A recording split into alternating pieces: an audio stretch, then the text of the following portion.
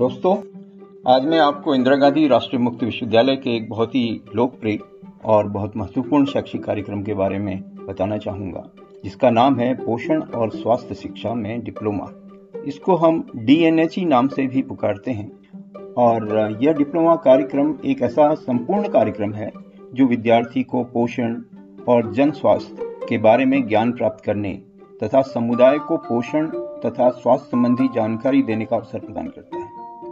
इस कार्यक्रम का मुख्य उद्देश्य है पोषण और जन स्वास्थ्य के क्षेत्रों में ज्ञान का आधार विकसित करना, पोषण और स्वास्थ्य शिक्षा के में संचार और उनके अनुप्रयोग संबंधी अवधारणाओं तथा सिद्धांतों के बारे में जागरूकता बढ़ाना और समुदाय में पोषण और स्वास्थ्य शिक्षकों की भूमिका में दक्षता विकसित करना है।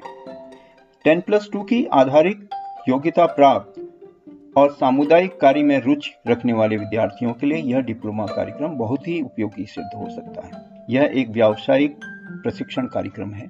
सरकारी और गैर सरकारी दोनों क्षेत्रों में सामुदायिक कार्यकर्ता के रूप में कार्य करने वाले व्यक्तियों के लिए भी यह बहुत उपयोगी होगा। डिप्लोमा उन्हें अपनी व्यावसायिक क्षमता और पदोन्नति के अवसर सुधारने के लिए अतिरिक्त योग्यता प्रदान करेगा।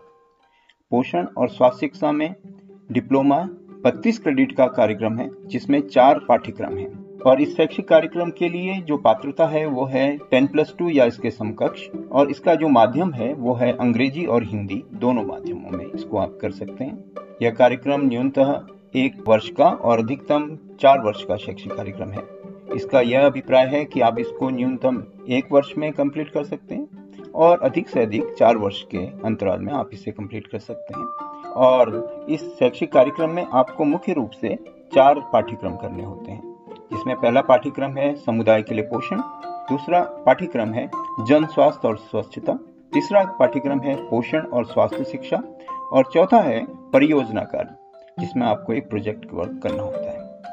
इस शैक्षिक कार्यक्रम के लिए अद्यतन जानकारी प्राप्त करने के लिए आप हमारे इग्नू के भोपाल स्थित क्षेत्रीय केंद्र में हमसे आके मिलें। हमारा ईमेल है rcbhopal@ignu.ac.in। हमें आपकी क्वेरीज की प्रतीक्षा रहेगी। बहुत बहुत धन्यवाद।